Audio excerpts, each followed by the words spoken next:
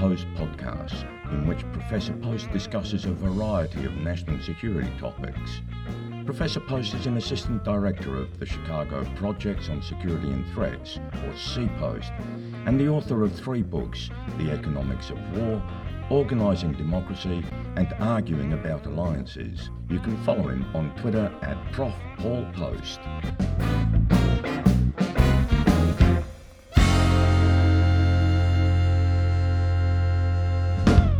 Can America and the UK's poor responses to COVID-19 be traced partly to post-Cold War self-congratulations? Which led both to believe they had little or nothing to learn from the rest of the world? I think the short answer is yes. I think it really is yes. But I think it's more than just the post-Cold War euphoria, if you will, or afterglow that's now been going on for, 30 years.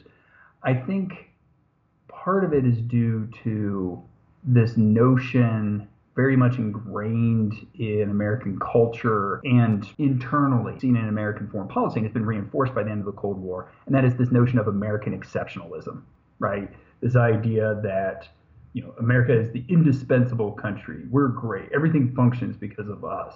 And so what that leads you to do, if you're a policymaker, is it could lead you to think that, well, gee, since America's so great, what do we really have to learn from everyone else?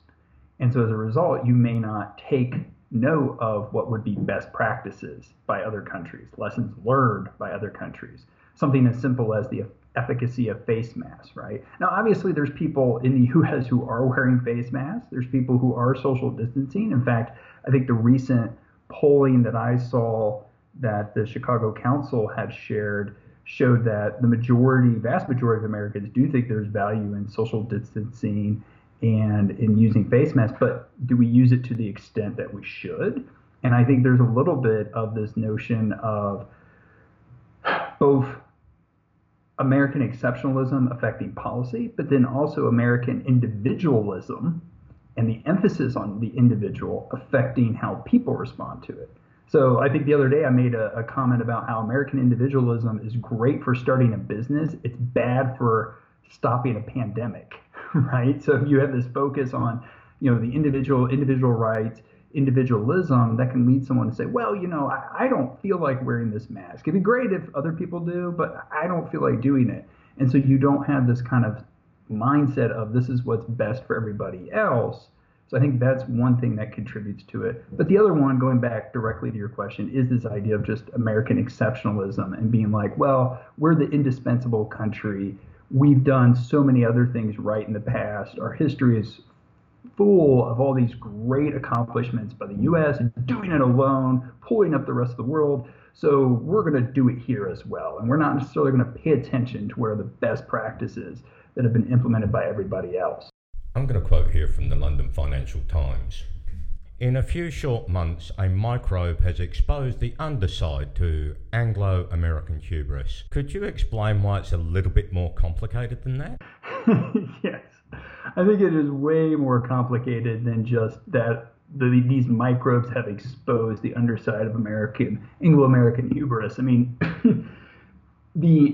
You could say depending on your starting point, you could say Anglo-American hubris has been going on at least since the end of World War II.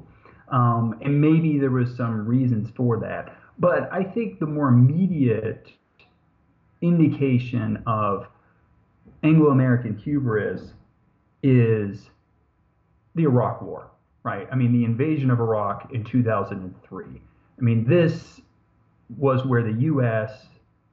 and the British government decided to, even though they had a, quote, coalition of the willing, they essentially decided to go it alone, go against the interest of other NATO allies, go against the UN Security Council, and say, we are going to implement this policy of invading Iraq, essentially then escalating what had been in place, the containment policy, for close to a decade at that point.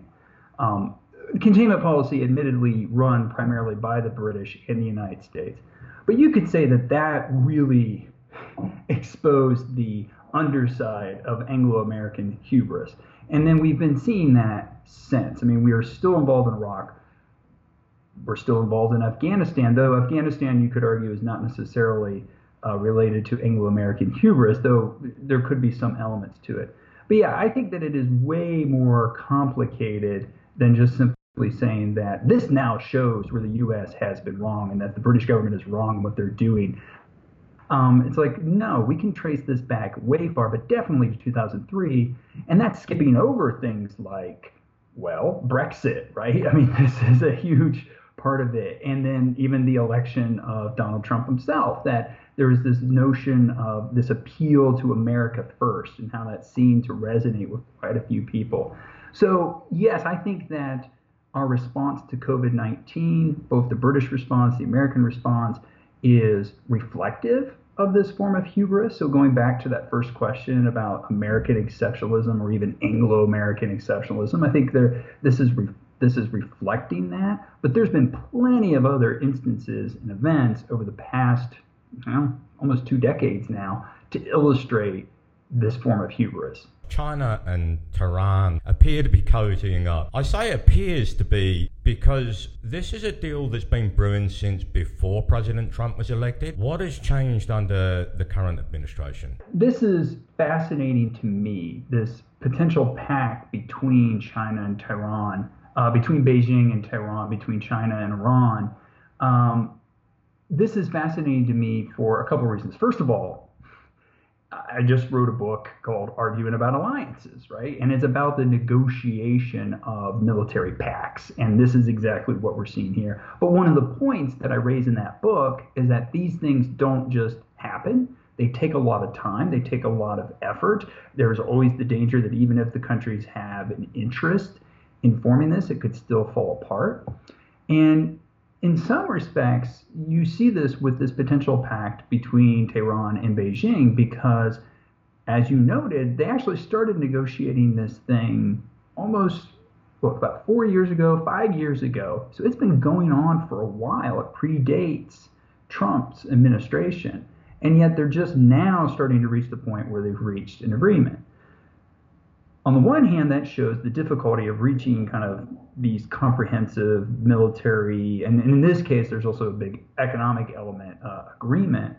But on the other hand, this then goes to probably the heart of your question, which is, well, does the timing of finally reaching agreement have anything to do with the Trump administration? And I think it could. I mean, we don't yet know enough. We don't even yet know if Beijing's going to actually fully sign on to the agreement that's been reached. But I think we do have enough evidence, given current policies being pursued by China, to suggest that it does have something to do with the current environment, an environment created by the U.S. administration. What do I mean by that? Well, first of all, right now, China has decided to escalate a variety of territorial disputes that they have. And this is something that's been perplexing some observers about, why now? Why are they doing this now? Now, the response that they've given is twofold. One is that the U.S. seems to be distracted by COVID-19, as well as perhaps other issues, including an election that's coming up in November. And so now might be the time to press on these issues because there's less of a chance, so goes the rationale, there's less of a chance the U.S. would step in because they're distracted by other factors.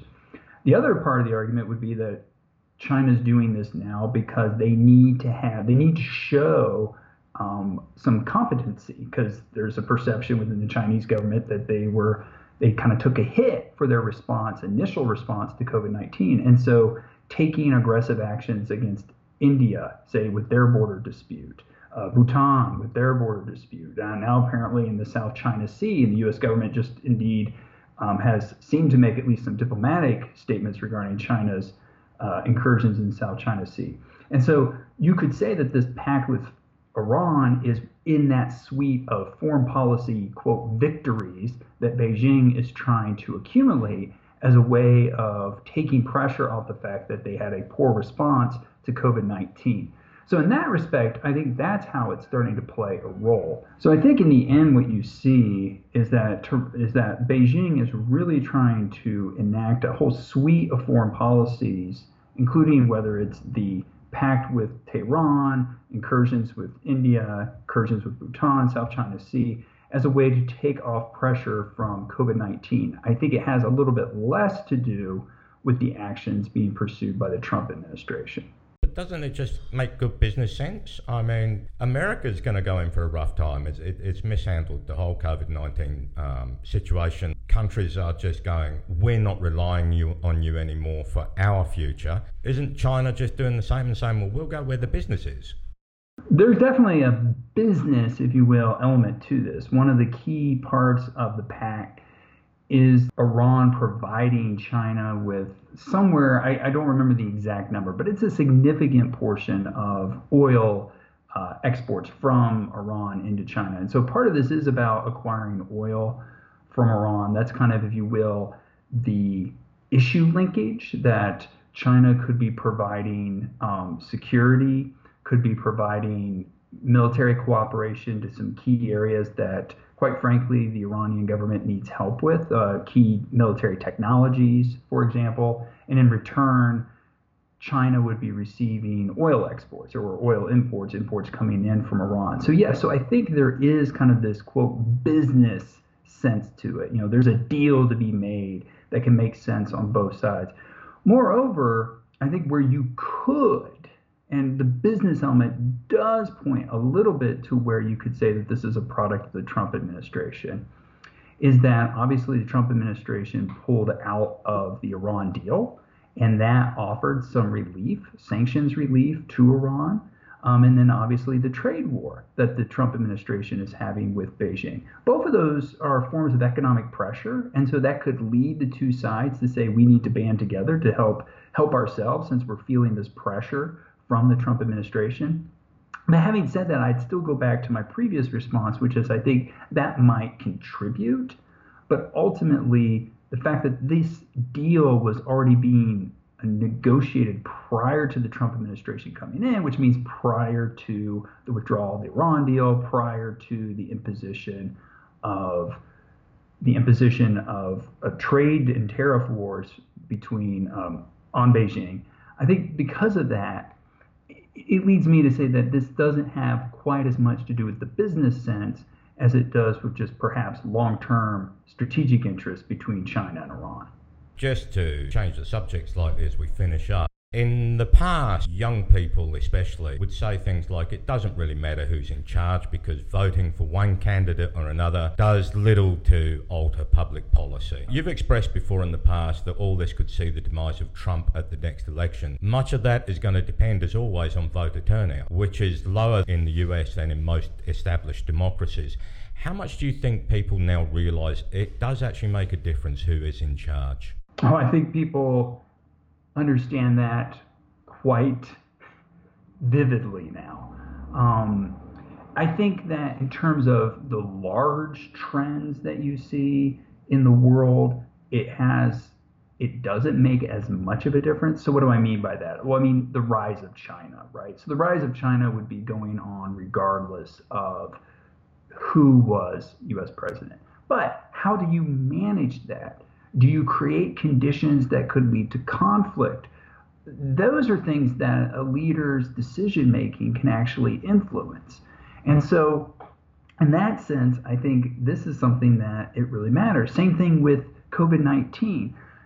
Would the U.S. actually pose this hypothetical to some folks not that long ago? I said, would we actually be under quarantine or lockdown? Would the economy have been shut down if Hillary Clinton had been president? And the overwhelming response was yes, we would have, especially back in April, late March, when the virus first came to the United States, or at least started to become more prominent in the United States. We now have evidence it was probably here much earlier. Having said, so that kind of points to it wouldn't have mattered whether it was Trump or Hillary Clinton. We still would have had a shutdown, a lockdown, a quarantine. But where I think the leadership makes a difference is the extent of that lockdown, the extent of that quarantine, where the willingness of people to wear masks, for example, the messaging. And I think that that's where Trump has had a negative effect, is creating conditions that aren't helpful for fighting a pandemic, giving space for people who don't want to wear a mask or don't want to engage in the policies that could prevent the pandemic, prevent the spread of the virus. That's where the leadership can make a difference. Now, having said that, I think the leadership gap, if you will, is more than just President Trump.